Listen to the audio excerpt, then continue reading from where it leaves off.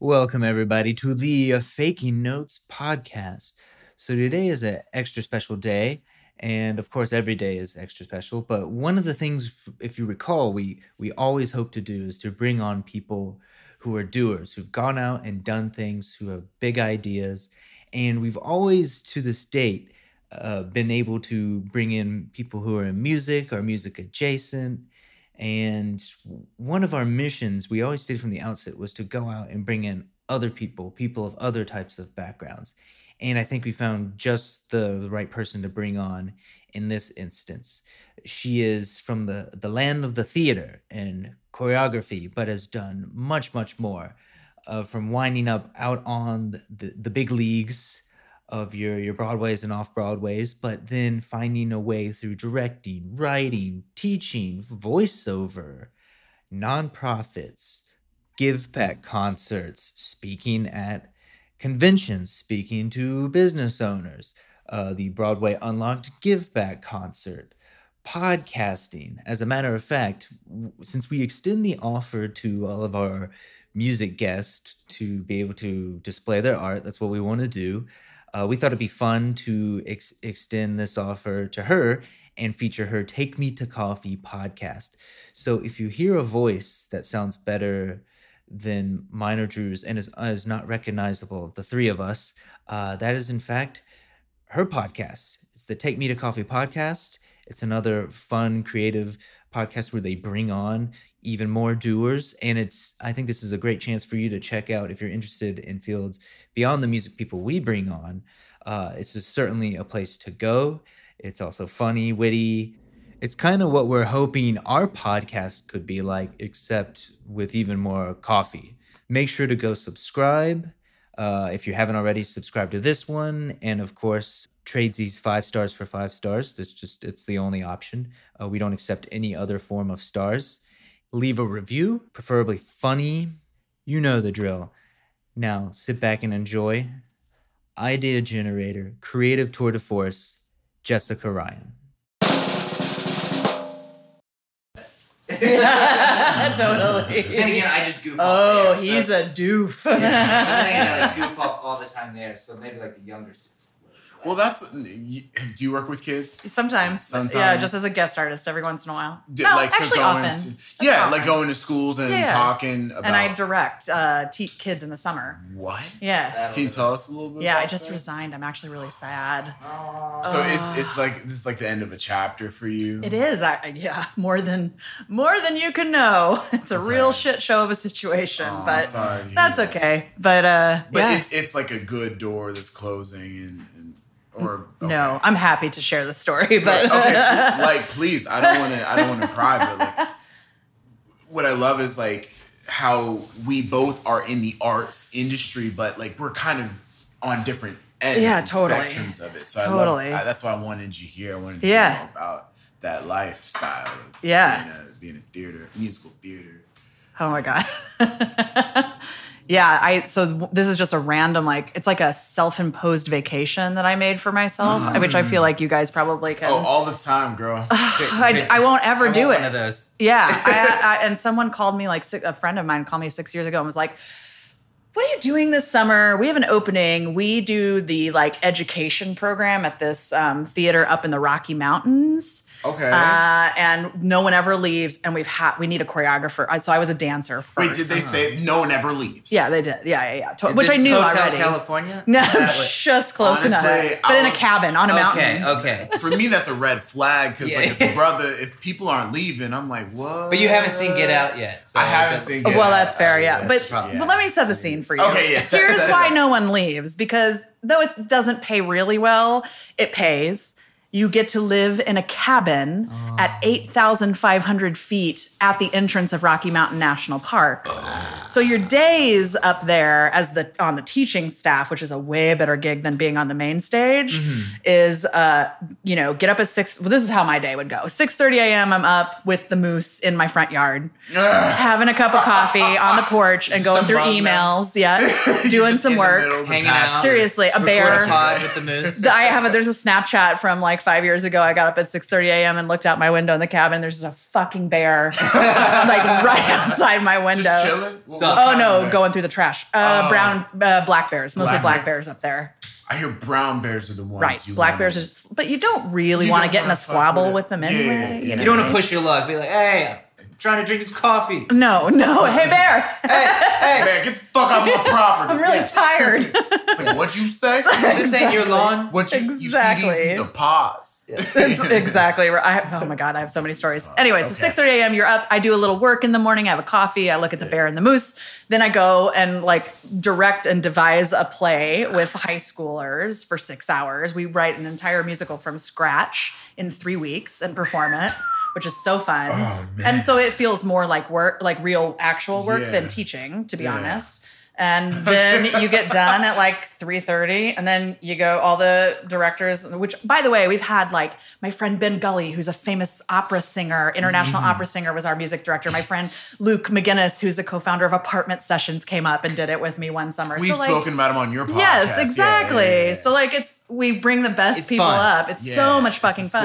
squad. Yeah. It's, oh my God, it's a squad. And so then you have your meeting, and then you're done by 4. I get out on a paddleboard on the lake at the base of these mountains. We drive into the park at 7 p.m. as the sun's going down to watch all the elk and the moose out. Then you come back and you grill meats and you drink beers, and then you're in bed by 9:30 and you do it all over again the next day. That's a dream. Yeah. It's a dream. Also, you said it was like 8,000? Grand Lake, which is the town this is in, is like at 8.2 or 8.5. And then as soon as you get into the park, you're going up to about 10, 11,000 feet. Wow. For our listeners who've never had alcohol at altitude, Watch out. You're going to save money. this is a benefit. Yes. You know, For sure. You're going to save. It's Cost so benefit, much. guys. One shot of whiskey, I'm partying all night, baby. See, this is the problem though with me is I don't get altitude sickness, and I actually don't I don't tend to get drunk faster. It doesn't hit you like that? No, Oh, I have never man. drank more whiskey than I have, and I drink a decent amount of whiskey. But up on that mountain, you Shout drink a lot out. of whiskey. What's your go-to? I don't have one. Well, I guess like I like Templeton Rye a lot. Yeah. My very favorite is Whistle Pig, but it's so expensive, so it's only Yeah. a treat. You know, what I Never mean? had whiskey. I'm starting I like whiskey. I'm starting to Yeah? delve into I was that always in coffee. whiskey land, and now I've gone into gin land. That's man. gin in the summer, whiskey's in the winter. I never had gin up until maybe 2 years ago. Oh, really? Now it's like all I have. It's nice. Because I always drink Yeah. whiskeys and bourbons, Yeah. and then I don't know, just something to hit. Well, because you're from the From south. the south, bro. yeah. Like From the I south. was just like hiding them away in the basement. He made it himself. And they'd be like, Prohibition was done hundreds of years ago. Yeah. So like, no. Newsflash. It's like we must preserve this in casks. It's kind of like growing your own weed.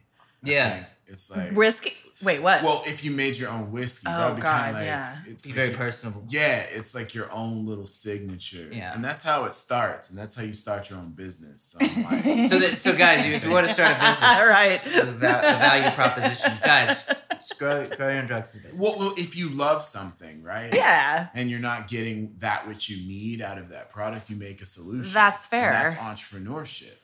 There's just so much good whiskey in the world. That's true. It's like you were saying earlier with like mentorship That's podcasts. true. Why put my hand into it? It's like I like Yeah. all of the whiskeys. That's Well, it's just like if you want to put your energy in there, like go for it. If not, it's okay. That's right. One thing I've thought about as a musician and an artist Yeah. is, we get hired so much by companies to do ads for them. We make Right. left brain products and services sexy. Yep. That's what the arts do. Mm-hmm. But why don't we do it for MailChimp. ourselves? Gotta make this Oh, sexy. totally. So this is something that I've been You thinking want to about. send mail You wanna send in mail? bulk.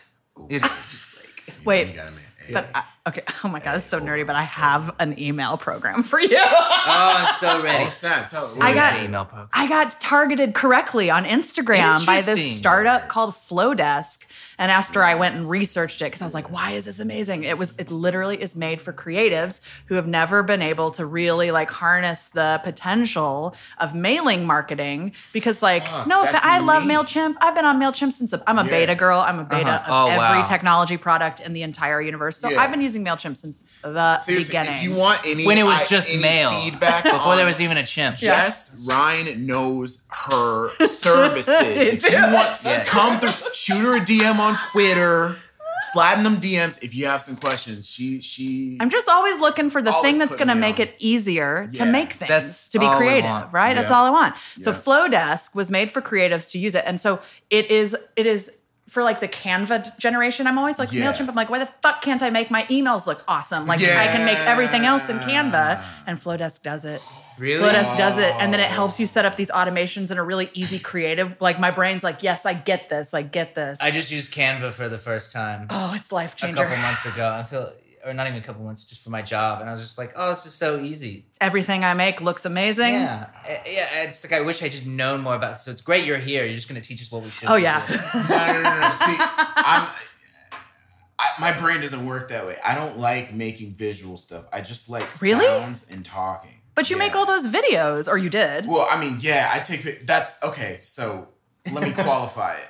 I like taking pictures. I like taking video. I like telling stories and narratives in those media. Yeah. When it comes to making a YouTube banner or a Twitter Image banner, creation. Yeah. image like creation, brands. or like if I want to do a promo for like an upcoming show, or Yeah. something, I just don't even. My brain doesn't easily create attractive looking. Have you tried Canva yet? I'm not shilling for Canva, by the way. Yeah, I know. I have used Canva. in the Canva, past. I used it dreams for- made for you, or whatever. Yeah. I made an EPK with Canva. So Yeah. yeah, but Okay. it took so much energy. It took Really? so long because I'm indecisive. I'm a Libra. Oh. So it's like, do I want purple or do I want orange or do I want this? or do That I makes want- sense. Yeah. And so 4 it's hours too many later. parameters, too Yeah. many choices. That's why Logic freaks me out. That's why Adobe Premiere freaks me Really? out. Logic, he didn't mean it. Yeah. He didn't mean I'm it. sorry. Logic. No, keep working, Logic, baby. Keep I love you. keep I love recording. you. We're here for I you. love you. Uncle Donnell, I just need you to stay over there. I just want to watch you guys talk sexy to Logic for the Logic. rest of the time. Compress.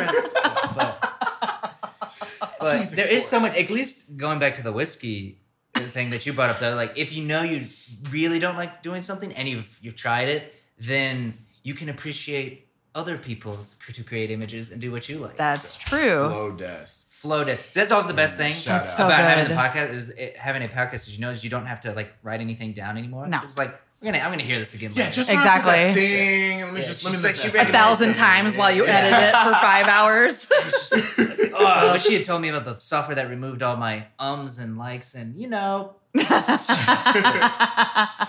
were on that kick on the whiskey topic, and I was talking a little bit about how artists, we make left brain products and services sexy, Yeah.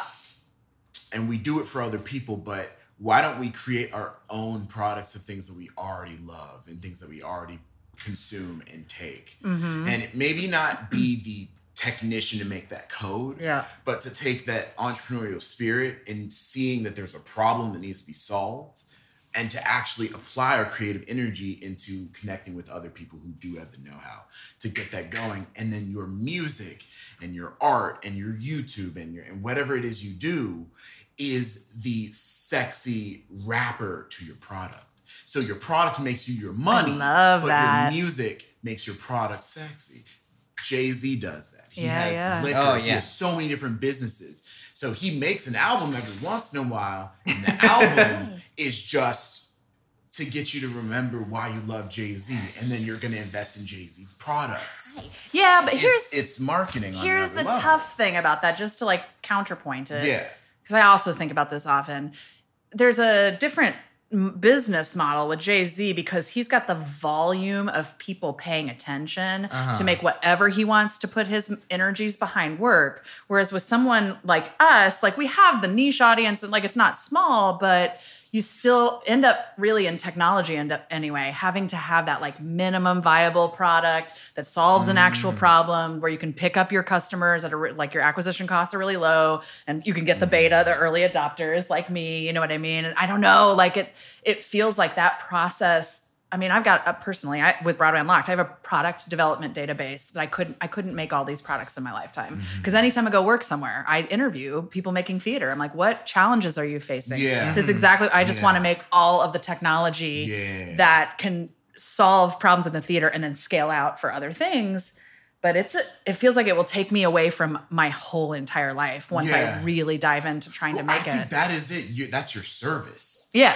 That's like you go and you consult and you show people. The idea, Yeah. you're an Yeah. idea generator. You're a I am consultant. definitely an idea generator. Exactly. And I think that's your strength. But I want to make that. I want to get that technology made. The hardest Yeah. part too is, like Jay-Z is just the sheer cost, because the tricky part That's is true. the tricky part for most of this unending is capital. that with any of our it's like my capital is it's a single digit. Yeah. And, we're in the Totally. single digits of capital. Yeah. The seed funding is seed.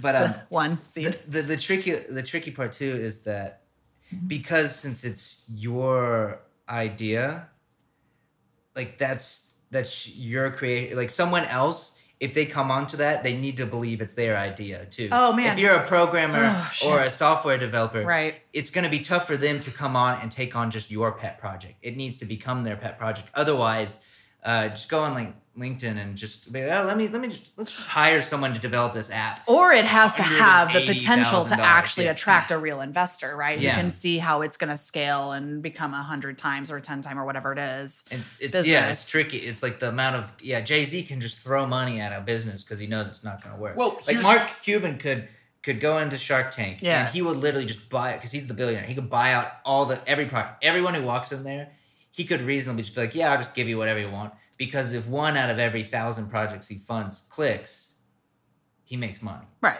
That's all he needs is like one of you to do it. So Right. he can take that risk. The hard part is for us to then prove to someone since it's hard for us to prove that, hey, this is gonna work, you just gotta get someone on board. Well, and that's who can because make it theirs. here's what's actually happening under that hood that you just talked about is that Mark Cuban, even though we kind of think he's just got a fuck ton of money and he can afford to take these risks, what's actually happening is he's got these massive profit and loss statements, right?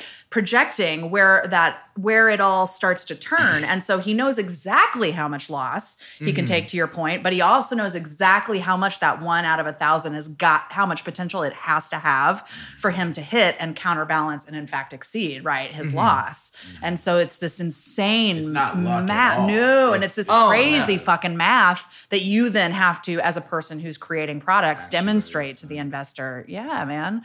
It's it's So this is all complex, and what I just meant was like, if you're like a rapper, Just like, what if if you're like a rapper and you like love chocolate, Yeah. maybe you could just like make a special brand of chocolate and sell it it's to the shows. it's the all wrapper chocolate where there's actually no chocolate or There's any no candy. wrapper at all. You unwrap it and it's more wrappers. you guys, It just keeps we going. can we please talk about chocolate butthole now What? from your last introduce- I episode? I Chocolate don't butthole. remember.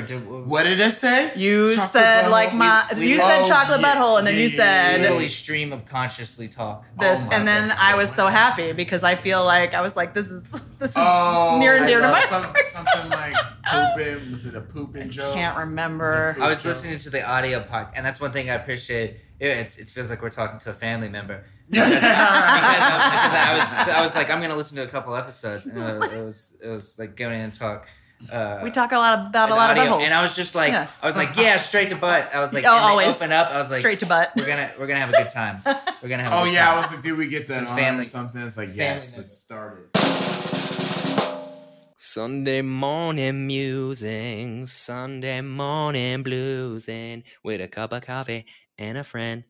I'm just gonna grab a little more coffee. 1 second. Wow, that's 3 cups already. No, it's not gone. Or you're just topping up? You're just topping up? don't- Yeah, I don't like cold coffee. God, you have a severe form of bedhead right now, and I am into I know. it. It looks really good. Like, it's really good. No, don't fuck with it. Don't fuck with it. This is what happened. Everything is so busy right now in such an insane fashion to which I have never experienced before. I'm working 7 days a week, like 100% working 7 days a week. And yesterday I was going to do some work and then go to a housewarming party.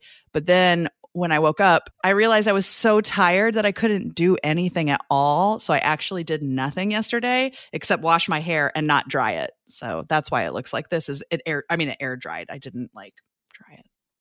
I'm tired. I was actually going to say it kind of looks like that really cool commercial that iPhone has right now. I haven't seen it. Can we put that commercial up? I don't want this to sound terrible. I'm just talking about the type of hair that is being exhibited, and it is. This is going to go fucking terribly wrong for me. Oh, It is actually a really beautiful dog that is being featured. That is being featured in this commercial. I hate It's you. like being windblown, and it's just got this beautiful look on its face, and it's kind of luxuriating. And let me just show it to you. Let me just pull it up real quick. I know you should. I know. I'm not meaning to offend you. I'm not meaning to half offend you. laughing, half crying, actual tears right now because you just. Oh, God damn it! I didn't mean, but again, let me just say that I didn't mean it in a derogatory way. I'm not. So trying Andrew just to- keeps digging himself in and is like, no, I do, watch this because you know dog what? with its I'm hair eventually- blowing. I'm gonna be so upset. I hate you.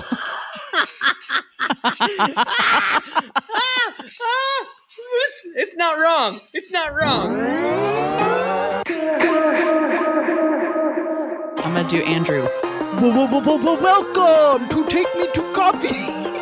This is a mentorship podcast for Is the this digital this way for you age. guys? Probably For the not. I don't know, doers, but for the me, builders, and the people. one of the reasons I like really fucking triple down on talking like that is because girls aren't supposed to talk like that. It's very true. And for me, it is almost like a form of resistance. I don't know. Like, do I really, like, am I that interested in buttholes? I don't know. I'll give it a 50, It's 60%. but- Always funny, but like.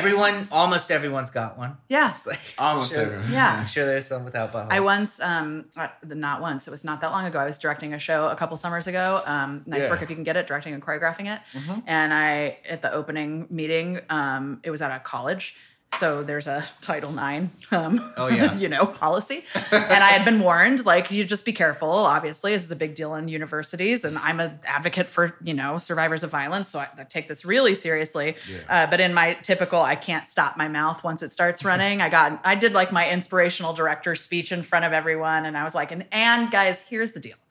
I am going to crack some disgusting jokes during rehearsal. But don't worry, your butthole's safe. That's what I said. But then And then email blast. silence, just fucking devastating. silence. And then like a nervous man. giggle.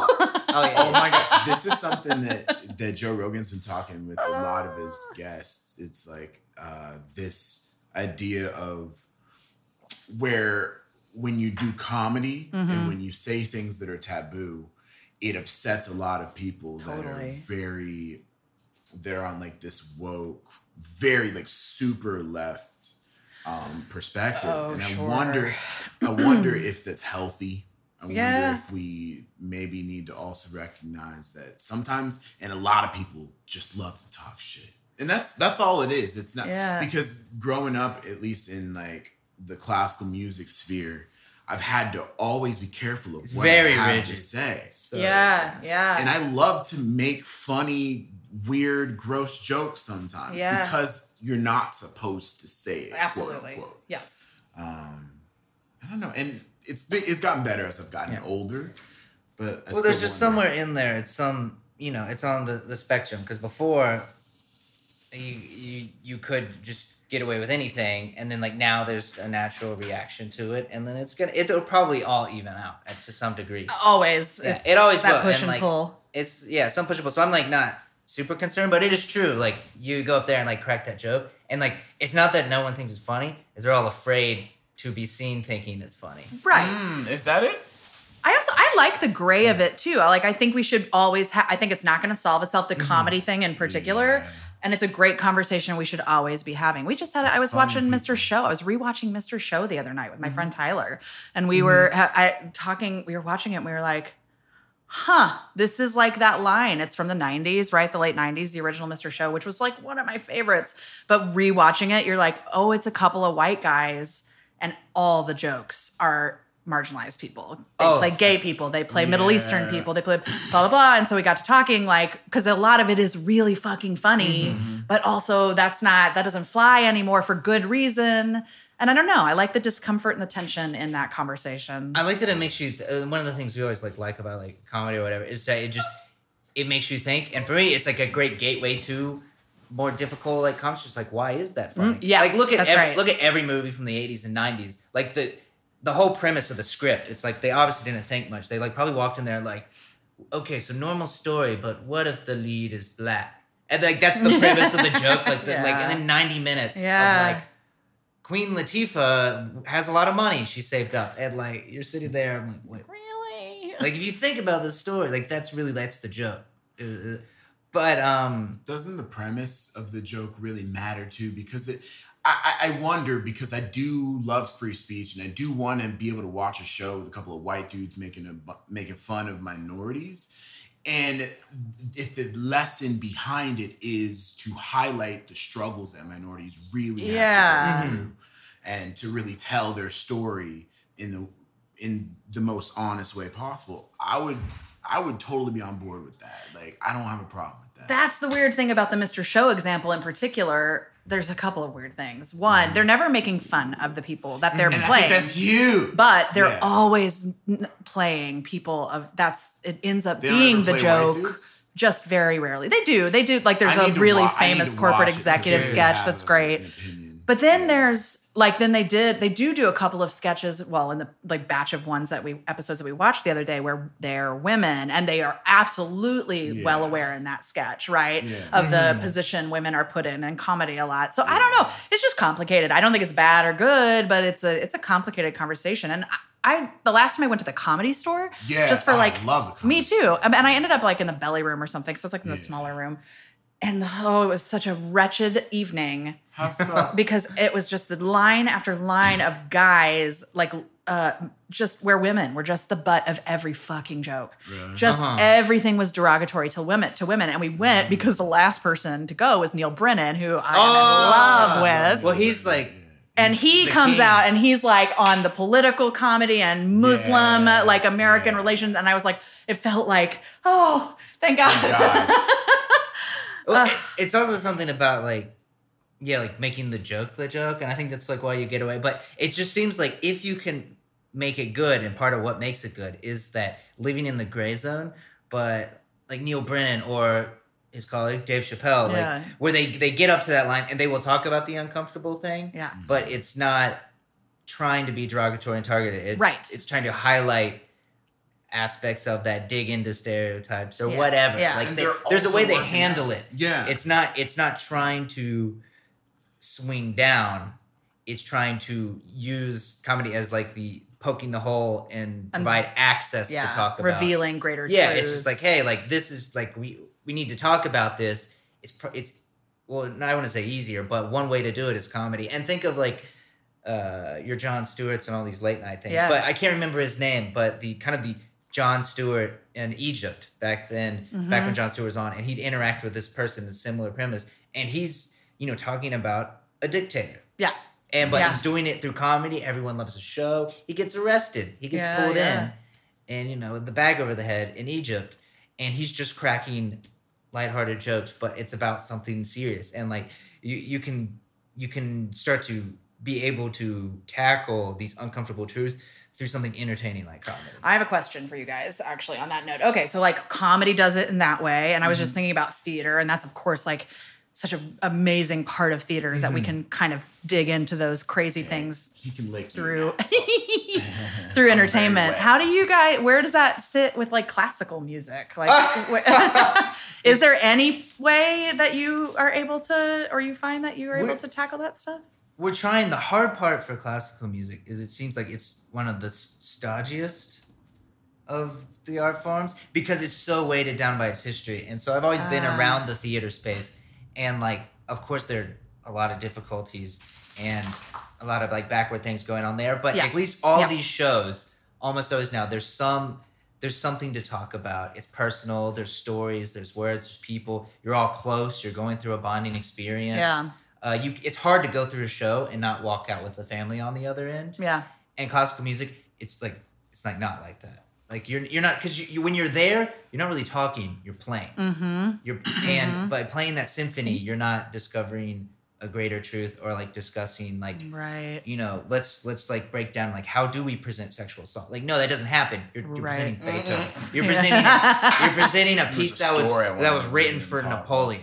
Yeah. And it's also got this weird, it's got a lot of problems with the elevating the genius, elevating the virtuoso, and then that leads to abuse. So it's the trickiest part of the classical music that I've seen that I don't see as much in some of the other fields. Every field has its own problem between theater, dance, even film. It's just classical music is just completely burdened by its past, which is so tough because it's like a habit from my growing up with my family. Sunday mornings, I get up, I make my coffee, and I put on classical vinyl while I'm like reading the news and just sort of like not doing much. And it's so beautiful. You know what I mean? Like that experience of like sitting in your apartment and listening to classical music fill up the apartment is such a beautiful experience. And particularly now, like I find myself very grateful for any beauty that I can sort of absorb at any given time. And it's just so frustrating. I can't imagine for me to even hear you say that, right? So I can't imagine what it's like being inside it. It's kind of like just a weird beast. I mean, like if you think about it with both dance and theater, like they're each dealing with different types of vulnerability. And so in theater, even theater and probably dance, like even from like the warm-up stage, like let's stand in a circle and laugh, or like let's hug, let's do this physical movement, like let's in classical music at the professional level, you're not sitting there warming up together on stage. No, right. You are walking out and you're going to rehearse and perform, and it's feels like a unionized thing. We're going to come in here, this person has this role, and that role was designed 100 years ago. And you walk out here and you do this. And like, while there's a lot of camaraderie and bonding and chamber music, like at the top tier, the NFLs of music, like the less personal it gets. Which in theater, even on Broadway, I'll talk to people on Broadway. Oh, you still feel I see videos every day in the dressing room on Phantom of the Opera. They're all sitting there. They're like, okay, it's, Funky Friday. And then they play music and they dance and sing. And they're going to go out and do that show 8 days a week. We all go hang out. You hang out in the dressing rooms after the show on Broadway. They're hanging out. But even at the outset, the beginning, because classical musicians are hanging out, there's a lot of young people into it. Yeah. But when you're in the process of the art form, I don't know. I think just the tricky part is it's just very backward looking. For instance, a new musical comes out, it's a huge deal. It's a huge deal. It's like when it gets hype, everyone wants to go see the new musical. They still respect the old ones. It's kind of like Perfect in that they like the classics, but if you bring in something new, it's good. And some of those are questioning big topics, and they still sell out billions of dollars. Classical music, something new comes out, it's allocated to a small portion of the thing. It's underfunded. It's not hyped up, particularly if it's questionable. We're stuck dealing with our history, and that causes problems. I wonder. Your question was to the point of like the comedy in classical music, or like. Oh, just how we were talking about, like how art tackles the gray or tough areas or uncomfortable areas, and so it's so clear to me how it happens in comedy and theater, and I was curious about classical music. It used to, and it does in some ways, especially in the newer composers. Friend of mine, Jessie Montgomery, shout out, incredible African-American female composer. Cool. She did a piece for do you remember back in 2014, 2015, that area when Eric Garner was killed and Philando Castile? And so there's this group in New York called The Dream Unfinished, and they're an orchestra, an advocate orchestra. Advocate orchestra? Yeah. So it's a bunch of freelancers in New York who get together and perform like symphonic works by composers who are living.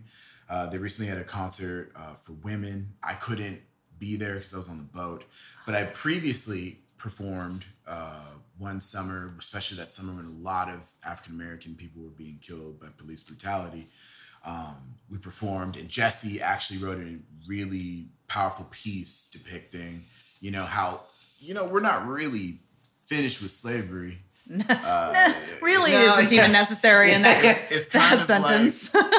It's kind of like if you made a wonderful pizza pie like we're gonna eat, but the wheat that you used to make the dough was rotten. So you have a pizza, but it's a fundamentally flawed pizza. Yes. It could look pretty, Yeah. but down to its core, it still has a lot of issues that need to be. So that's what the piece was about. Yeah. That's what it was about, kind of giving that message. And it was powerful. And that happens on a small scale. Yeah. By and large, when you're talking about symphonies, you have, from my perspective as a 28-year-old man who has been out of school for about 4 years now, I've taken my first professional audition, and I've seen some of my friends win these auditions. When you go and look at these orchestras, they're people in their 50s, 60s, 70s, mid-40s at the youngest, and you're a 26-year-old kid getting a job around just these people. They don't go out and party. It's tough to get into that community.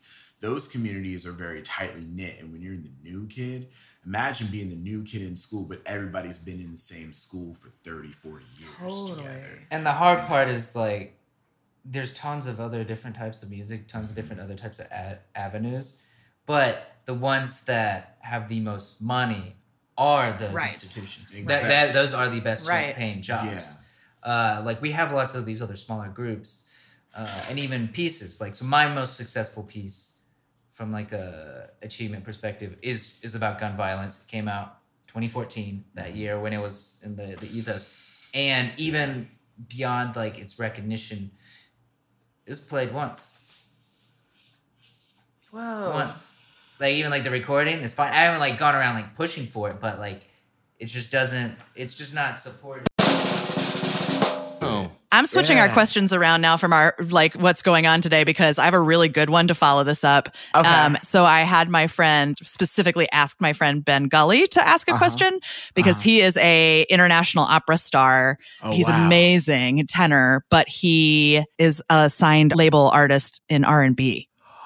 And he's insane. And he has always, same as you, right? Like fought like no one understands. They told him he couldn't do it. And I was like, Ben, you got to ask Drew a question. I want to beat him.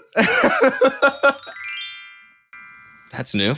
I love that. TVK, this is Ben Gully, operatic tenor. Also shout out from John Brancy.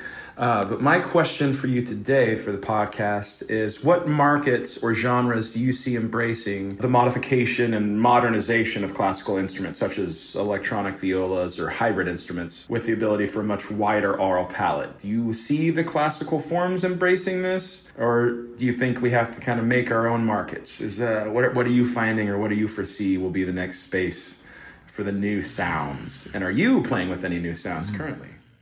Wow, that's an incredible two really great questions in there. Yeah. Yeah. So for the first one, I think what's really interesting, it's one of the most interesting times in string playing that I can remember. Because of the internet, you have a lot of people who aren't classically trained, but they're playing violin, they're playing classical instruments. And what I mean by classically trained is like they may not have gone and gotten their master's specifically and only in classical performance. That's what I mean by that. I'm qualifying it. Just because you play a classical instrument, you didn't go to Juilliard or conservatory, doesn't mean you're not classically trained. Okay, I'm talking about people who try to get degrees and take on the debt. With the intent of getting into an orchestra and then saying, oh, wait, this is dumb. Fuck it. Let me do something else.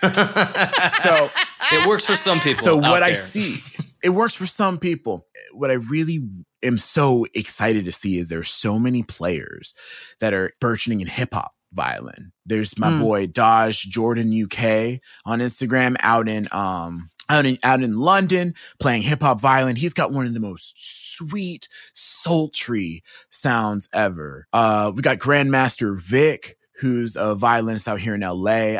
Every time he plays, oh my goodness, he's a hip hop R&B violinist. Phenomenal. There's my boy Lee England Jr., who does very much the same thing. We've got Azima Ramsey. I've actually done a couple covers. From like, that's funny. And going back to, caveman times, people who built communities were those who smiled more and laughed more. Because those who did that, when you're laughing and you're doing all of that, you're opening yourself up in terms of your body language. Yeah. You're showing people that you're non-threatening. And honestly, like if you go on Twitter, you kind of can imagine what it was like to be a caveman by how angry everybody gets. It's a great simulation. So true. It's this tribalism. Well, there's also something like, I can't remember who, but he was talking about like biologically, if you think about it, like if like a guy's like not funny, you have like no chance of like you don't fuck. You're not like that's it. Like that's what he's saying. It's just like if a guy is not funny, so funny. if a guy doesn't have some sense of humor, they will not procreate. The species, their line is over. Yeah, you suck, bro. Because who wants to be around someone who's not funny? Oh, it's true. Yeah. How boring. But it's kind of the best of all worlds. You get to like talk. You can use it to talk about difficult things, to comfort people. It's just a great, useful tool. It shows the an stress, understanding, and you get it. There is empathy, and you see that with. I can't remember. I was watching some interview or something recently, and I was talking. I'm sure it's another podcast. That's what that means. Yeah. But it was a podcast interviewing two comedians, and they were just talking about having worked in show business, and they're like, yeah, we talked to all these like producers or whatever, and like it was just so hard to talk to them, and like. They'd talk to the comedian, the person that was going to be going up, your Neil Brennan's, and they'd be like, that's the smartest person in the room. And he's up there making poop jokes or whatever. And like, look at a Colbert. Like, look at some of those late night jokes. They're up there like goofing off. But you know, just even lightly paying attention, you're like, wait a minute. Really smart.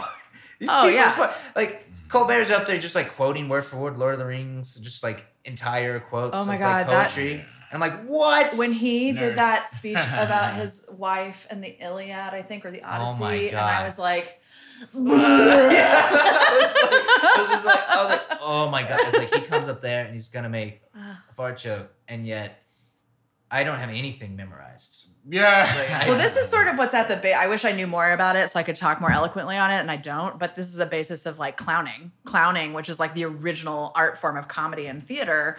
I didn't know that. Yeah, clowns are, when you learn clowning, the little bit that I know, and I'm sure I'm gonna fuck this up if anybody's listening that's like knows clowning, but like it is angry. Its basis is Twitter in will let us know. It's just huge amounts of intelligence and sadness and like all of this crazy shit you don't usually associate with comedy. That would be really helpful though if you're a comic to like sell a personality, sell maybe an accent, or maybe even sell a point of view when you're trying to act angry. If you can clown an angry person and then you put witty dialogue under it, like actually coming from your mouth, but your features really embody that emotion, it makes the comedy more impactful because it's like instead of you're eating a Pop-Tart, you're eating like a cheesecake.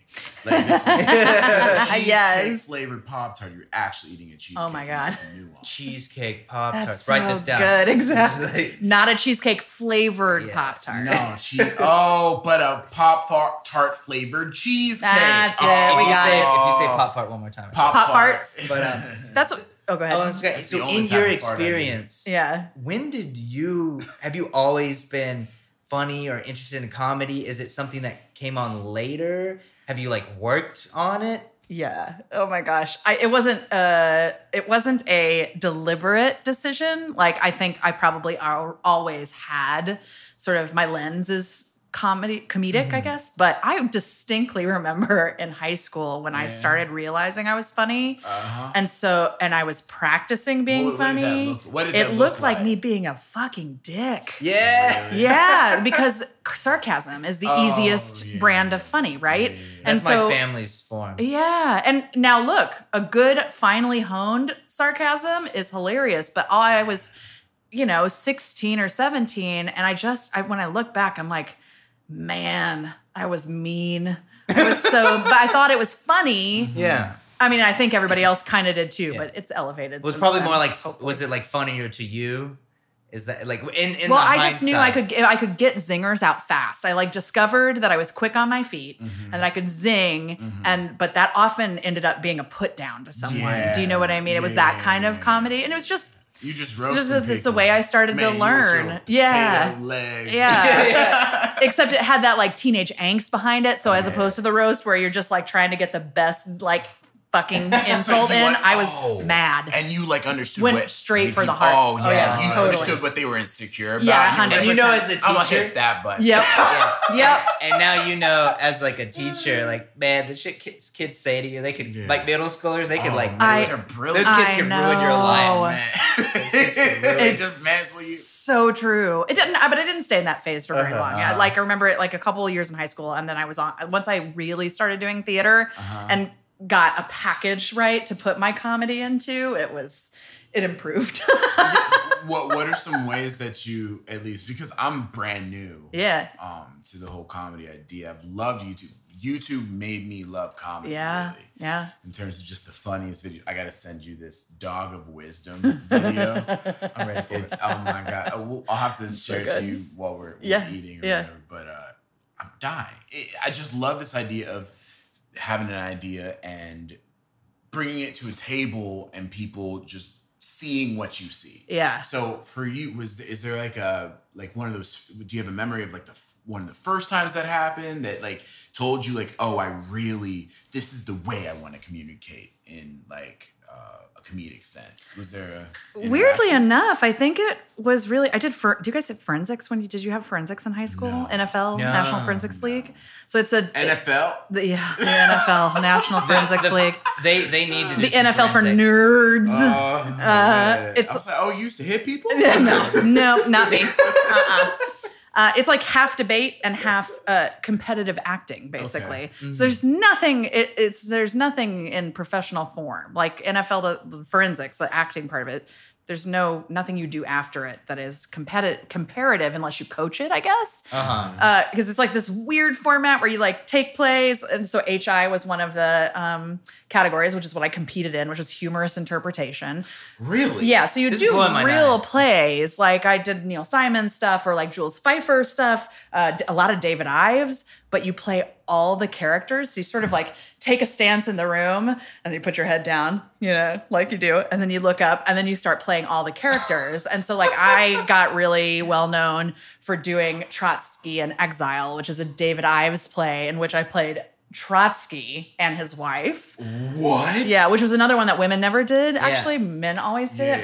But that's when I started winning. And I was like, oh, holy shit. I'm like, I can command an entire room, make them nearly pee their pants, right? Because I'm a clown. I'll do anything. Like, I just don't have any boundaries. No, but you're a storyteller. But I am a one storyteller. person Yeah. And so totally. part of that, and I think about this too, so part of that like external influence, like the award or recognition from it is what drove it. And instead of originally. That was the same with like composition because I was a performer playing, and then I wrote on the side to just be able to connect with my other instruments. But I just found more success in that, like, more instantly. Yeah. And I think that's what drove me to it. It wasn't like a bug for it. It's like, oh, like I won something? Okay. Well, now here's the flip side of that coin, I think. I don't know if was true for you in composing, but like when there are less obstacles, right, to do the things that you want to do, you follow the path of least resistance. It's very rewarding, and you can get more done. And then you can swing back to the other stuff if you ever want to. You know what I mean? Always. So you mentioned were you choreographer or dancer first? Did you always have the dual, like, triple theater in mind? Or, like, how has it changed, your path have changed over the past couple of years? We do have a time limit. The days will end.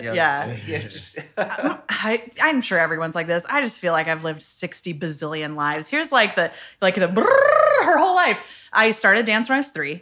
And I learned before both of my parents have passed away. They passed away by the time I was 32. And right before my dad passed away, I learned he just happened to tell me I was really fucking terrible at dance when I was 3. And they thought for sure I was going to quit. And I just wouldn't quit, which is very indicative of me as a person. Your tenacity. Yeah. Good. Oh, insane tenacity. Like almost insane tenacity. Wow. So I stuck with it. Yeah. To be podcaster. Yeah. Fucking for sure. The hardest, Jesus the Christ. hardest thing you could ever do. God. But maybe 900,000 so much podcasts. work and like right to 900,000 stand out. Oh my God. I hadn't thought of that. That's a really good point. Yeah. So anyway, I stuck So with welcome. it and I was dancing. By the time I quit like studio dance, competitive dance, and going into high school. And at that time I was dancing 6 nights a week, 5 hours a night. Yeah, like crazy, right? And so, but then I wanted to do theater when I was going to college or to high school. Sorry, my grandparents did theater, so I used to spend the summers going to their rehearsals and stuff. And it's like I want to do theater. Like when they were Older, they yeah, still absolutely, did theater. yeah. Oh, Totally. It was That's one super great cool. thing. It's like when you're older, it's a great. Most of the people in like my local community theaters were much older. Yeah. Because Yeah. they could. And you it's get all fun. those things you were talking about Yeah. earlier, that community, and like you make a thing. Anyway, so my parents were like, you can't do both. You just can't do both. We can't do both because I don't even want to They know have to how much drive money, you. how Oh, money my God. parents spent on dance. Like yeah. I just don't. I'm so glad I'll never know.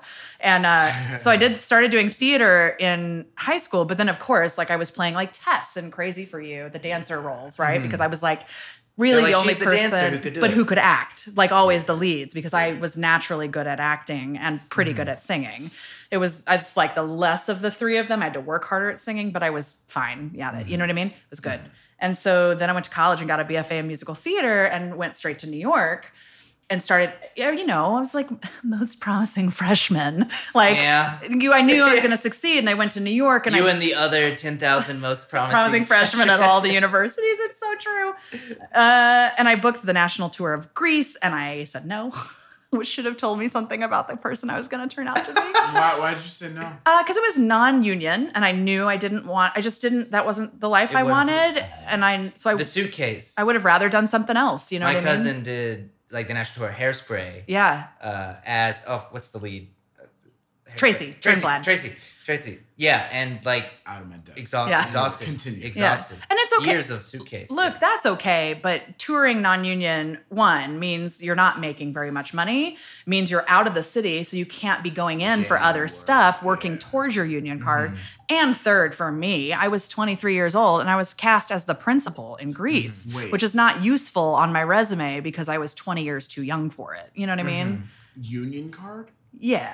What? So when you do theater, or, it's SAG and equity, actors equity. I don't know. We have unions. Yeah, we do too. Yeah, but your union is we better pay- than ours. We just pay it. No, they have to have like credits. So Yeah. We can tell just us do Yeah, whatever we want. totally. Yeah, we can Yeah. just say here's money, and they're like, "Welcome to the union." Oh, It's so true. God. They're just like, So you got I don't know $3,000 how bucks. this Oh, works. Jesus Christ, So no. what's the process? So equity's hard to get into. A lot of our listeners are like string players and And stuff. musicians. So Yeah, we totally. don't know about this, so please enlighten us. Equity, I will say, I'm going to walk back my comments. Oh. Equity has lots of room to grow as a union. There's a lot of opportunity, but it does a lot of amazing things because in theater, we don't get fucking paid. Yeah. So with equity, you have to get EMC weeks, which is Equity Membership Candidacy Program weeks. So you have to have so many. They just changed the rules, and I've had my union card forever, so I can't remember exactly what it is. But you have to get so many. You either have to get it by having so many weeks of EMC work at theaters who offer EMC points.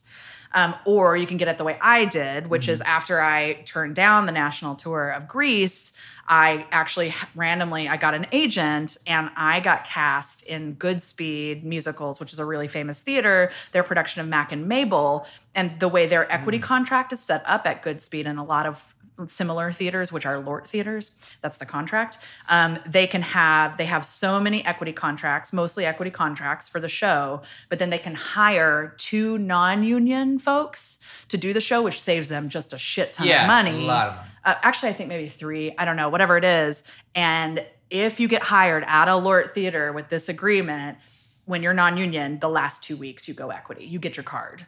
It's kind of like being sponsored by the theater. It's like being knighted. It's totally Yeah, like being it's knighted. Welcome. So like I got paid, Shit. $260 a week for, it was, I don't even know, it was like a 12-week run for God. 10 weeks. And then the last 2, I got my equity card and got paid Like the way right more amount. than all the That's other Yeah. nothing. That's no money. Yeah. No, but it's so now. So here's the thing: is that like this story actually is the impetus for why I live my life the way I do right now.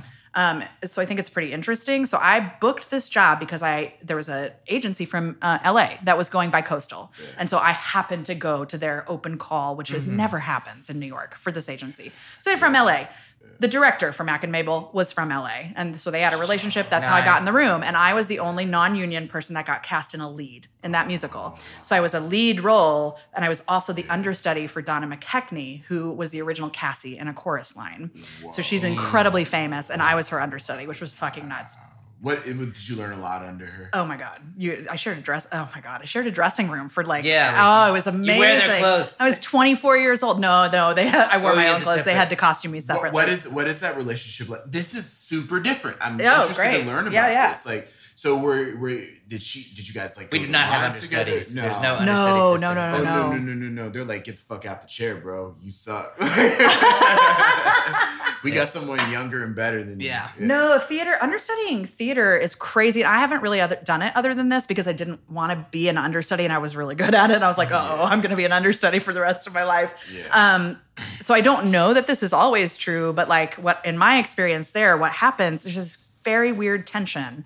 Because you're essentially like, I'm a 24-year-old coming up behind Donna McKechnie, who is moving into her 60s, right? And there's always this, am I going to go out of fashion or fad or whatever? Yeah. So there was sort of like, we just didn't talk about it. Do you know what I mean? And I had to, this is true. You learn in the show in the back of the room, like during rehearsal. You just have to do it on your own, which no one told me. I remember going to the Dance Captain because it's my first professional show. I'd gone from college to Goodspeed to a show that was supposed to go on and move into Broadway. You know what I mean? And I was like, hey, what am I supposed to do for an understudy? And Tim, the dance captain, was like, just go in the back of the room, learn all the stuff. When you have questions, come to me for the dances, learn the songs, blah, blah, blah. And no one checks up on you on that shit. You just do it yourself. So I learned the whole show because I'm like a nice student and I was like, I'm just going to learn the whole show. But I had no expectation I'd ever have to use it. And once you're open, you start having understudy rehearsals where you actually do get in the room with all the other understudies and the stage manager and you get the proper blocking and stuff. Was that before they started, not mandating, but making it a thing where you'd have to rotate people in? Is that how it is in Broadway now? Like where? No. Because it seems like there's some like certain nights, like it's like some depends on the star and depends on if it's a kid. Some of them set up, it looks like or if it's a really hard show. Even on the bigger ones, they'll like every few weeks, like as a requirement, will plug in. There's always someone shifting. Not always for every show, but for some shows. Okay, yeah. But this is regional theater, so it's like totally different. They couldn't afford to do that. So on this show, Donna McKechnie lost her voice like right at the beginning of the show.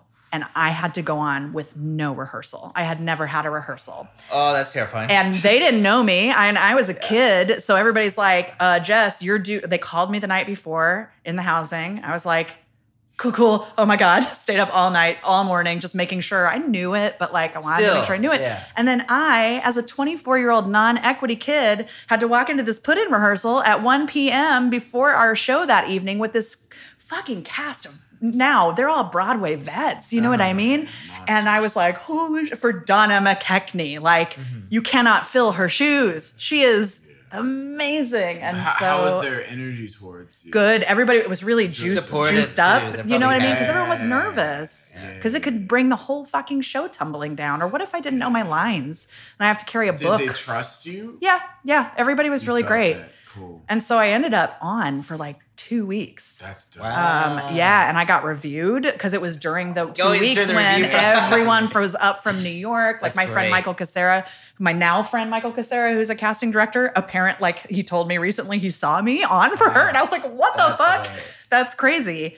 But what happened, just to round back to your original question of like the career trajectory out of this story, is that during the process of doing the show, I, like always, made friends with the tech staff. I really liked the company manager and the stage manager and the line producer. And so I would hang out with them a lot. And the company manager came to me and she was like, look, I just need you to know that your agent is a dick.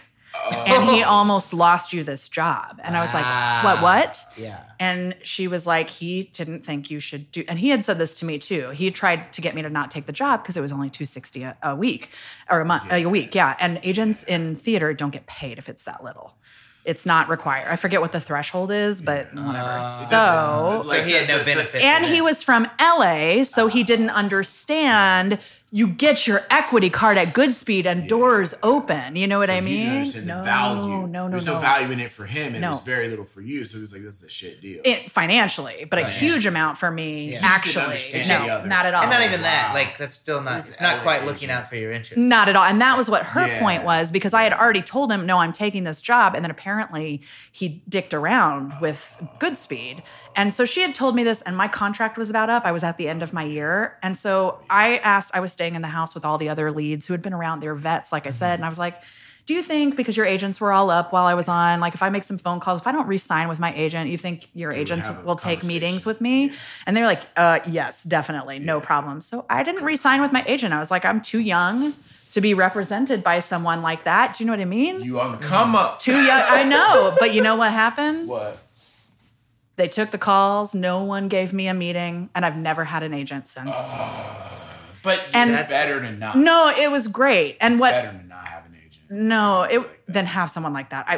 I couldn't deal with it. And what happened I think that was the moment where I assessed how theater works, the theater business, and thought, I think I can do this better for myself. Because what happened right afterwards is that with the agent, I walked into that audition, nailed it, worked really hard, like you guys always talk about, right? Worked really hard for that audition, nailed it, nailed 2 callbacks, had a blast, was talking with the whole creative team and joking around and all that stuff, and booked it. But then as soon as I didn't have an agent, I was trying to go to we have EPAs, which are the required auditions for equity that are open to any equity member. And like, I don't even remember the next thing I booked, to be honest. And there was this. Do auditions and stuff? Yeah, just like roll every day, up at 6 a.m, standing outside, auditioning.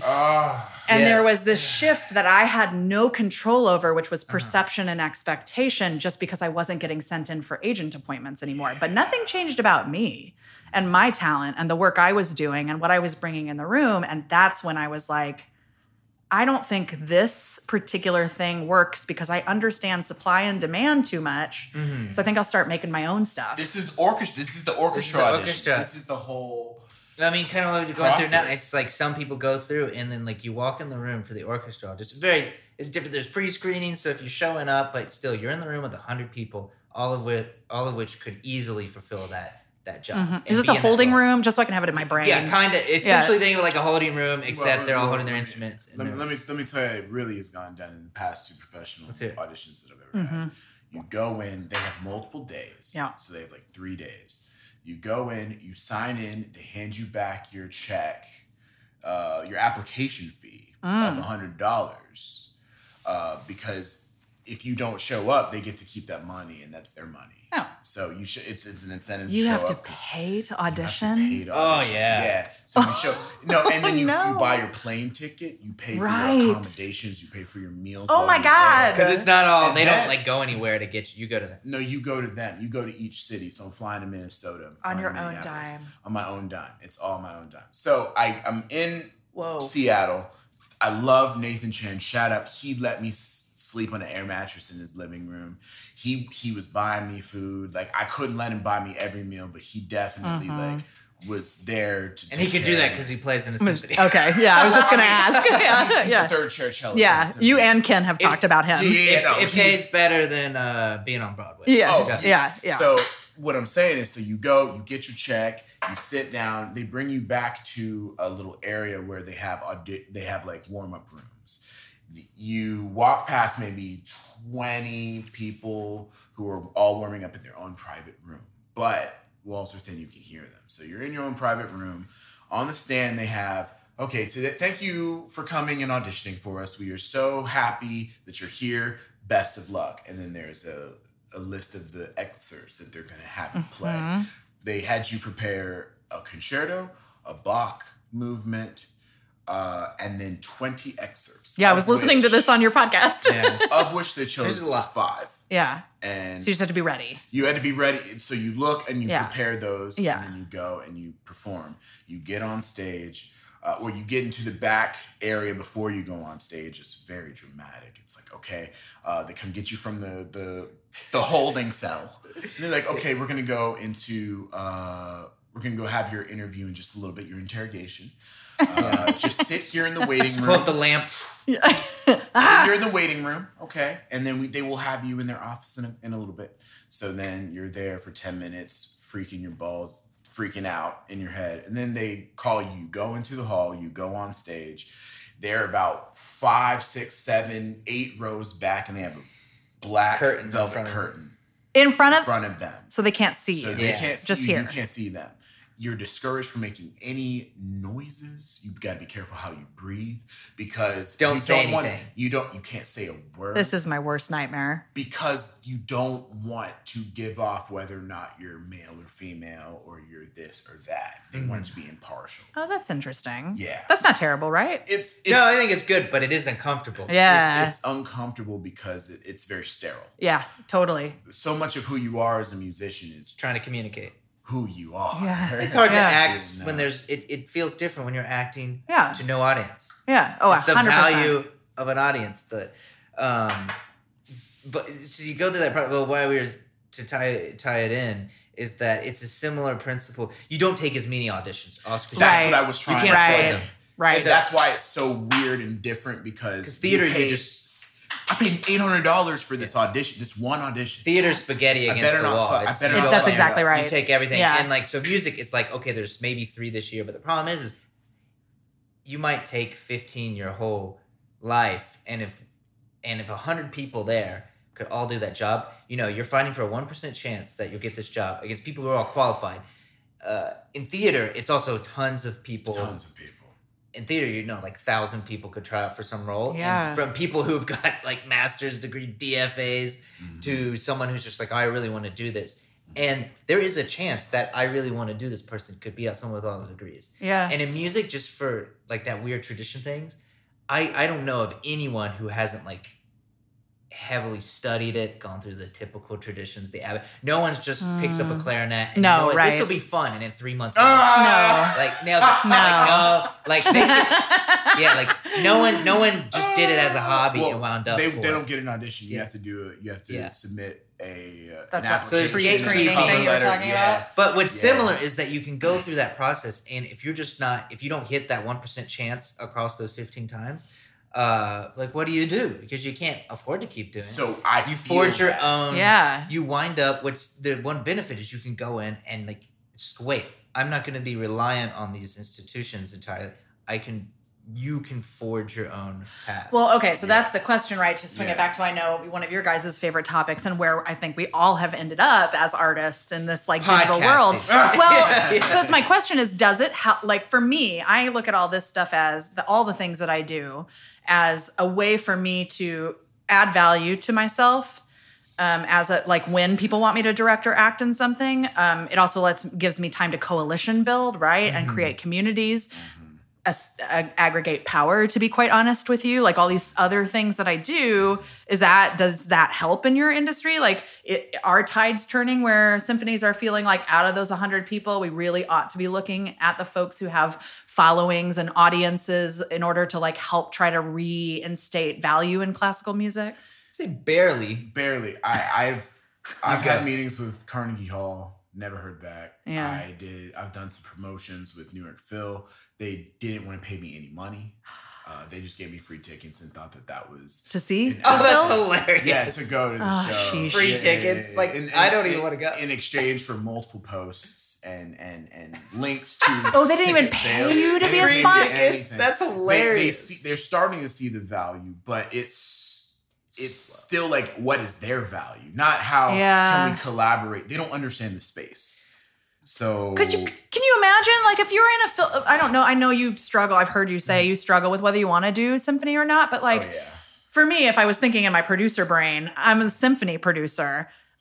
Guess how much more I get out of a symphony member who makes fucking Instagram videos? Yeah. Because you're not going to stop doing them. No. You're going to do them anyway. I actually might. And that's what I'm afraid of. Oh, interesting. Because of how the community may react. No, but you have to because it's the only thing that's going to make the concert music accessible and important. It's very unacceptable. It's not acceptable in a lot of spaces, especially in Fuck 'em. conservative. Fuck 'em. music. That's it. Then you can't do it. You gotta do your own thing. Is why I keep bringing up the NFL and not the forensics. I was just took my water. Good callback. Good callback. But like why it's like the NFL and that just like the NFL, which is giant and entertaining, makes $billions. It's a very, as an institution, very conservative. When someone speaks out, they get Kaepernicked. Like it doesn't happen. And so even not even in a like a speaking out way, but there are barriers to what the players are allowed to do, which the musicians, what the administrators, owners can't just go around and do whatever they want. Right. They don't Because it's get their brand. They're the brand. They're representing companies. So even if you're in, let's just make you're in the Hickory, North Carolina, you're in the Hickory Symphony. Mhm. There's not one. I wish there was. Yeah. Hey, going on, start it and hire me. I'm gonna start in my hometown, Gotcha. my tiny. My little first hometown. summer stock job was in Banner Elk, which I think is really close to Hickory. Banner Elk. I know Banner Elk. Yeah. There we go. Oh my God. What else is out there? So my sister, Cows there? Grandfather Mountain. Grandfather Mountain. And what's the college town that starts with an A? There's Appalachian State. Yeah, Appalachian And State. so Are there Boone. trees there too? So many trees. Trees. It's a mountain. I do have to. I like bring this working up. on mountains. No, I just don't know anything, so I'm just like trying to see things that I might know. Yeah, visualize it. Are there do they have fences there? Yeah. Is Do they there have air? traffic Do lights? people breathe? But to even shift one thing about like finding the own path and like the difficulties that I think are actually more unique to theater, and that it's harder than classical music. The thing we bump into in classical music, I'll never forget. I think his name's Bob Barker or Bob Baker. Bob Barker's the angry. Is that the angry tennis player? No, Bob Barker That's is McEnroe. from That's Johnny Price is McEnroe. Right. There we go. Bob Barker. I was No, Johnny this is- McEnroe's the angry tennis Yeah, guy. I think it's Bill Baker. Bill Baker? It's Bill Baker. Whoever, whatever his name is. William Baker. Baker. Mr. No, Baker. I took his class. I should know. Oh yeah, you were in it? You took Yeah, that I took class? the But one thing, he came, so his whole thing was he was head of PBS for like 20, 30 years. Okay. And so his entire job is making money for the arts. He raised like $1 billion over the course of his lifetime. And so he came and did this talk. And so he's like, how many people are hearing music? And most Juilliard students are musicians. Yeah. So he's like, okay, well, I'm not talking to you today. How many dancers and theater people do we have? And 8 people. He's like, I'm here to talk to y'all. He's like, because y'all need this, like the music people, you'll be fine. Because in classical music, there's a very low, it's compared to other fields, there's a low ceiling. Yeah. You won't make a ton as far as like money. Like for you won't you won't make a ton. But we have the teaching system structure, right? The concert system structure, the gig structure. Like you can more. always survive. Yeah. But versus all in theater and particularly dance, like a few people might make $1 million. Yeah. And then almost everyone else, no matter how good you are, not even if you're successful. Look at the people we know on Broadway. Like you'd assume they'd be like rolling in dough because they're doing 8 shows a week, and then it's like no, the Pink contract is like $2,200 a week or something like that, which is our hilarious. Is our top contract. Except for if you're famous enough, your agent, like Andrew, my co-host, his agent will negotiate more because he's done enough. And the only people, and so that's what blew my mind. Shout out to Andrew. Yeah, okay, listen, what's good, brother? We're good. We gotta get you in here, bro. Come on the pod, come through. But it's true, like it blew my mind because if you play like these symphony players, well, how many concerts would you typically play? 4 or 5? Oh, it's like a week. A week for a 40 week season. It's like 90. Yeah, it's like 40 weeks a year or something like that. And so if you play in one of the good ones, you're making 6 figures. You're comfortable. Yeah. Oh, you're fine. But you're fine. that's not 8 shows a week. No. That's not Broadway. No. That's Austin. That's for which also Minnesota. I assume you still have to pay for lessons. I'm thinking about this now, but like you pay for lessons. This is good because sometimes when you're in it, you don't think about this. You're doing 8 shows a week. I mean, thankfully some of this is covered under contract, but you got to have physical therapy. You got to have voice lessons. You're probably still going to dance class, to be honest, right? Like we don't future get auditions. That. We don't get music. It's I think it's like a negative. Once you get it, they stop. No one's taking lessons. Really? It's weird. Yeah, it's weird. It's very odd, and it's stunning because when you talk to people in other art forms who are always progressing, the best ones, they're going in, they're still getting coachings. If you're only an opera, like if you're an opera singer, you'll still go pay. You pay for coaching, you pay this, but that's it. I'm gonna hire a jazz teacher. Yeah. Yeah. But that's still like Yeah. when you're diverting into a new Right. field, then it's like, oh Right. yeah, I'm gonna go study this. But I can't think of anyone who's sitting in a professional orchestra who is like taking weekly lessons. Like, no, they're like, okay, I took all those weekly lessons to get in here, and now I'm done. Yeah. Back to our like sports thing. It would be mind blowing if you had just spent your whole life going through college, getting drafted, going to play the sport, and then you're like, oh, good, we're here. We don't need coaches. Yeah. Like, I made it into the league. That's so interesting. I made it into the league. I don't need coaches anymore. It's weird. But so you have to pay all you this. have to do that. Yeah. And not only Yeah. that, no one wants to stay at the same show for what is it, a year Some and a half? people do. Like It's that is rare. actually, it's very two different types of personalities. You're either the person that can do an 8-year run with Phantom or be on the road with, Book of Mormon for 3 years, or you're like not that person. But even still, we're talking There are about people like that in classical music. But too. it's Yeah. rare. But we're talking like 3 years and 8 years. Symphony, people make it to 50 years. Like it's 10 years. insanity. There's in the Atlanta Symphony where I'm from. Oh Yeah. my god, yeah. There was a bassist. She won one of the world record. She has the record for like longest tenure in an American orchestra. She died on stage. She was like in her 90s. Oh, that's During a amazing. concert, she just fell over. And she got in there in like her teens? Was she yeah, in 20? she's like, I think she's 16, I think. That's amazing. Yeah, Yeah, she lived through The- like World Wars. The assistant Playing in that principal orchestra. cellist, one of the filthiest cellists on planet Earth. His name is Daniel Loffer. I love that man to death. I owe that man so much of my musicality, so much of like my love for music, because he was one of my chamber coaches growing up in high school. He got his job with the Atlanta Symphony on his 18th birthday. Whoa. Never even went to college. That's wild. Yeah, he And had a still there? cellist who was a father. His father was a cellist who was world famous cellist. The lucky thing for the classical musicians that's though what they do is for the rest of their that lives. is that the music changes a lot, so it is different every week. So like it does feel Yeah, fresh. that's true. So like that's Yeah, but you're not doing that But same the show problem, every Yeah. but as far as like from a career standpoint, Broadway, you never know if that is the last show. So you have that anxiety there, No, and like you're still paying there, and you're like, do I leave this comfortable thing now? But I've 8 days a week, every week, I've done the same role, gone out and done the same show, and it's year 2, and you're trying to move on, but it's a risk. You're not guaranteed things like these, like in the classical music world, can be guaranteed. So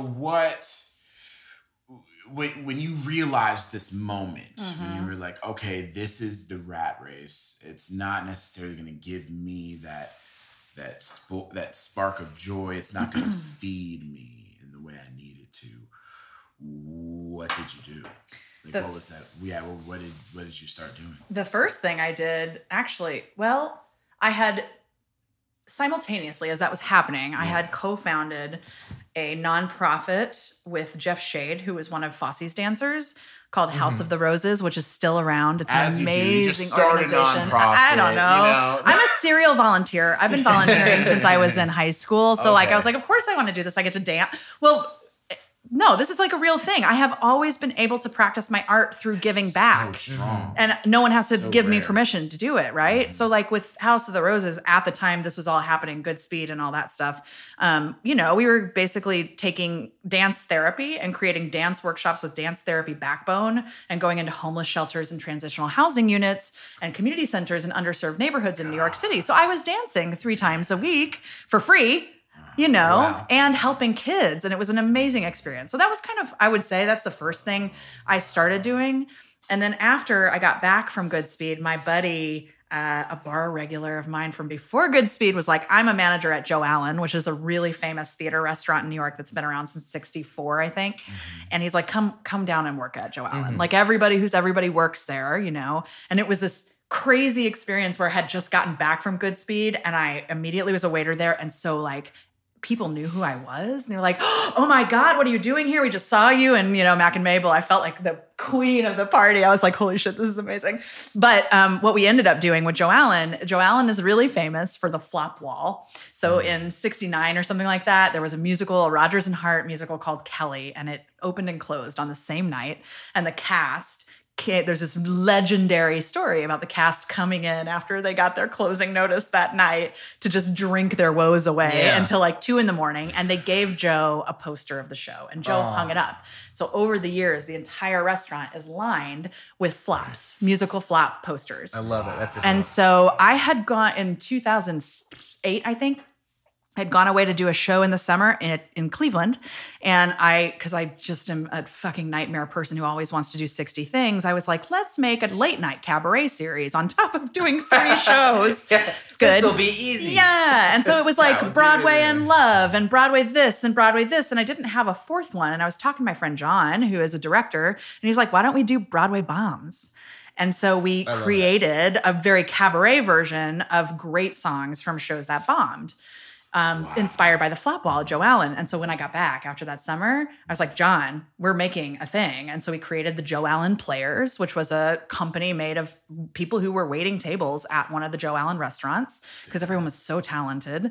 And there was a manager who was a writer, and you know what I mean? So we wrote these shows for like 5 years called Broadway Bombs. So we just refresh them every year with either shit that flopped that season or just new songs that we found that were really great. And so that was when I think like kind of my debut as a maker inside of our industry, you know what I mean? Because everybody came to those because we were all working at Joe Allen. And such a great idea though. Yeah. And in fact, great idea. I've been gone from Joe Allen now for, I don't know, probably since 2011. And there's new waiters and they're doing, I forget what it's called, but they just did a version of this at 54 Below. It's called something different now. But yeah, totally. And so someone was like, what is this bullshit? They didn't even cry. I was like, I'm so proud and glad that this idea, which is a pretty low hanging fruit idea, you know, I can't it's not a genius idea. You're like, hello. But flops. doing it, you did it though. Yeah. But we did it, and we did it for a long time, and we paid all our actors. You know, it was the first time I like put something together and was like, we are fucking paying everyone for their time. And it might not be a lot, but we're paying for their time. And that was really there's something about that when people make that gesture to get you something. I agree. Like I don't pay for when I've never had, since doing this particularly for any film, like because I was like, I won't do anything for free, but there's always some budget, but I've always paid the musician because I just know what that feels like. Yeah. So like Jeremy comes over, it's like, or even if it's a free thing, it's like, I will pay them out of the pocket or budget only for them because then you take it seriously, they feel good, and they'll help you down the road. And even at the Give Back concert, like this concert that I do that raises money for survivors of violence, the musicians come and do. Everyone told me I couldn't get musicians for free, but I've been so lucky. I have a lot of good friends. Totally can. Yeah, 100%. Yeah. But you know what I do? We make sure all the swag we're getting from all the brands and companies, we've got an Oscars swag bag in the green room, right? A big basket for all the performers, and they are welcome to stay. We throw a fucking banging party afterwards, and everybody hangs out, and you have free booze, and we give everybody gift bags, and we're really organized. We're very respectful of everyone's time.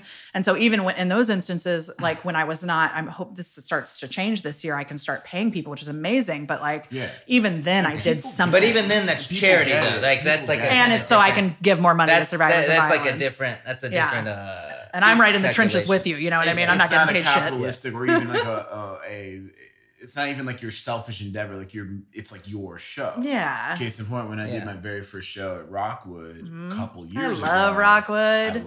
I want to see you play at Rockwood. I want to do that. I go back. I debuted my single. I had like 4 other people come and perform on that show with me. I made sure I paid each and every one of them $50. Yeah. They were all like, they didn't expect it. They were there for the love. But I would rather lose money on a show, and it's like, it's something I put together, and I'm doing it for me. And I was like trying to it was my dream child, and they, instead of working on their shit, for yours. Yeah, totally. I just wanted, and I could tell that it meant so much to each one of them. Yes. That did that. And so the one thing I want people to know is if you're building your own projects, you really have to respect other people's time. Yes. And like, yes, I made sure we all hung out and it was a good vibe and they were all showcasing their own platform. You got to have fun. You got to make it fun for people if it's not for much money, and you've got to give them something back for it. It's so important. Like what you were doing, it was That's the community we even, want. Even right. still, if it's not gonna, you're still treating it like with professional. It's like just 'cause absolutely. it's free, it's not this isn't a circus.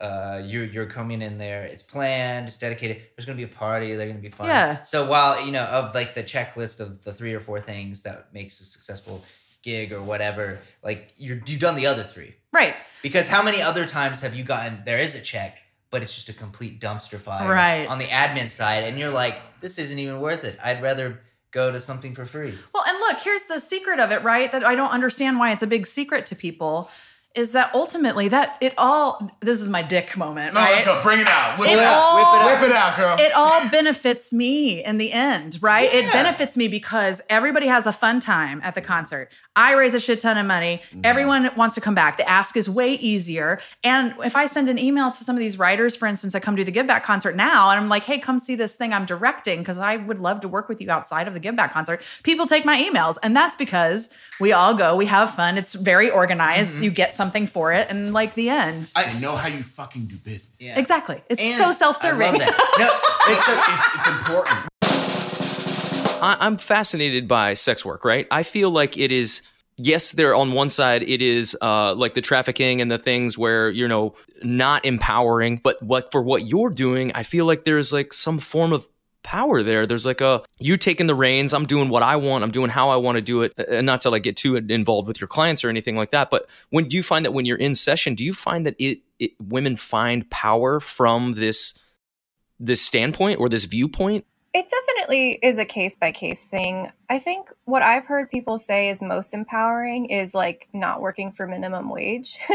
Yeah, okay. I really think that the ability to create your own schedule, to charge your own rates, I think people find a lot of empowerment in how adaptive and how creative sex work requires you to be. Because, I saw this meme on Instagram recently that was like, or a tweet that was like, people see sex work as like just showing your ass and tits, online or whatever. But sex workers are like, well, no, like we have to learn how to market ourselves. We have to learn how to advertise. We have to learn how to do security. We have to learn how to vet people. We have to learn how to communicate really well. We have to learn how to communicate really well with someone who is going to think that they know more than you.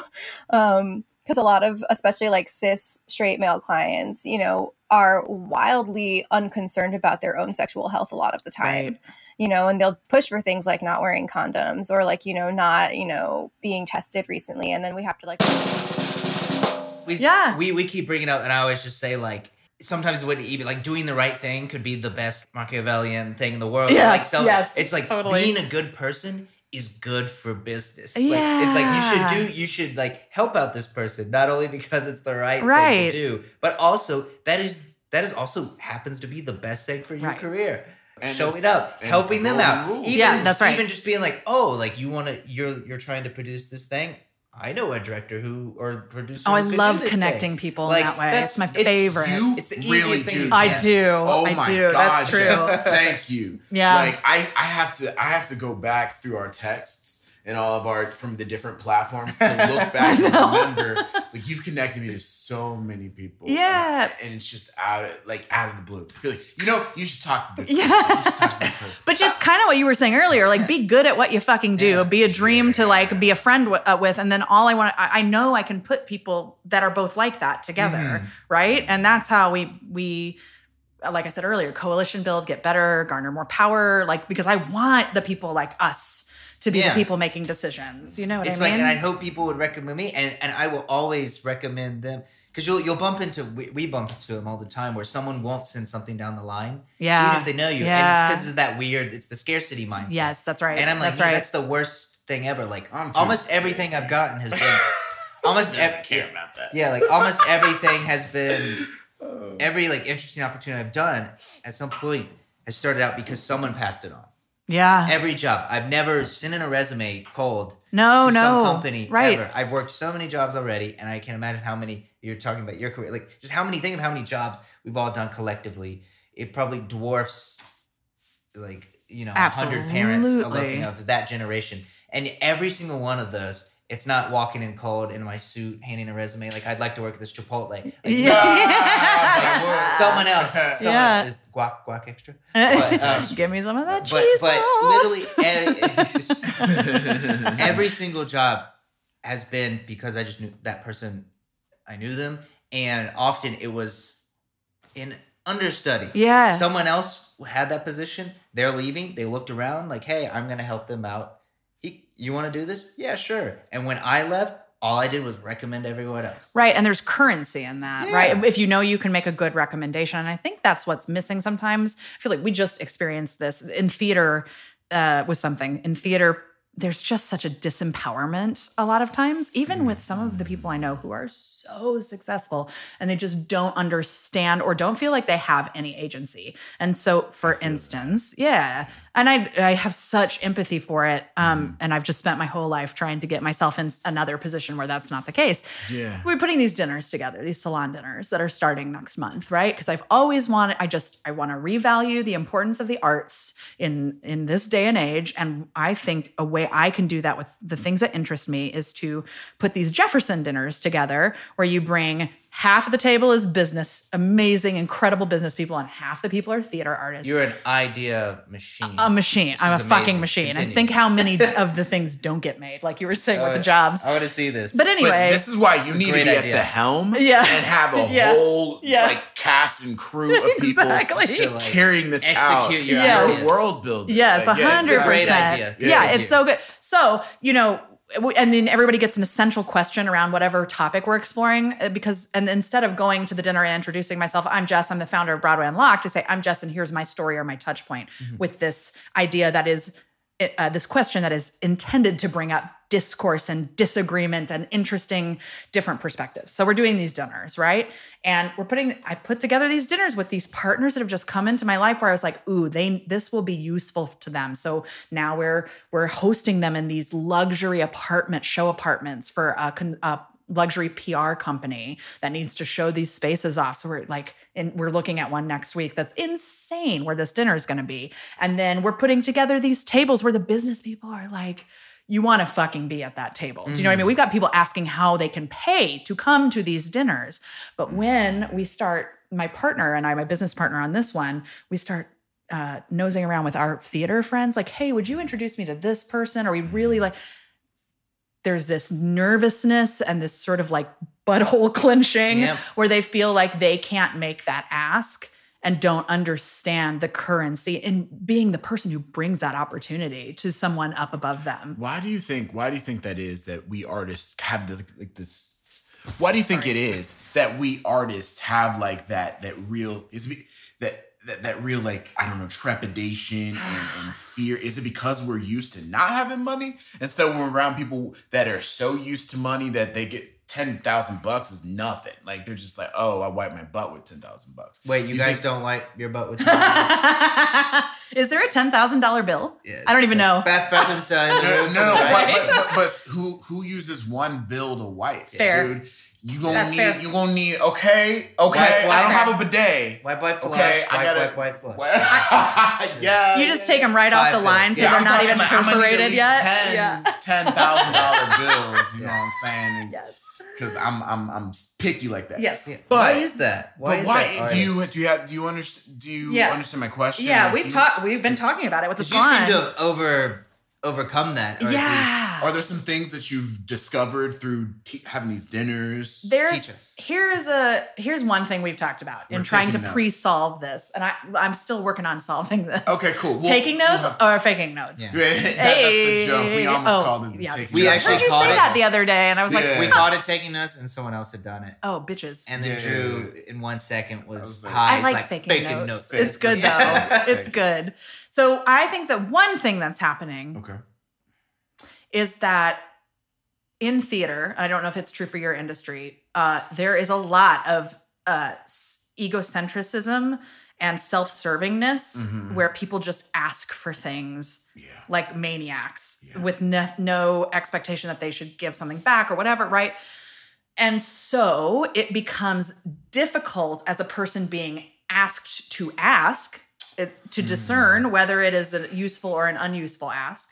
And it's easier just to assume that all asks are bullshit in theater. I can see And on the other side, I have experienced myself, like someone not even taking the time to look at like my accomplishments and who I am coming to them as when someone introduces me. And they're just like, nope, can't, nope, this is, whatever. Because you assume they just want to take. Yeah.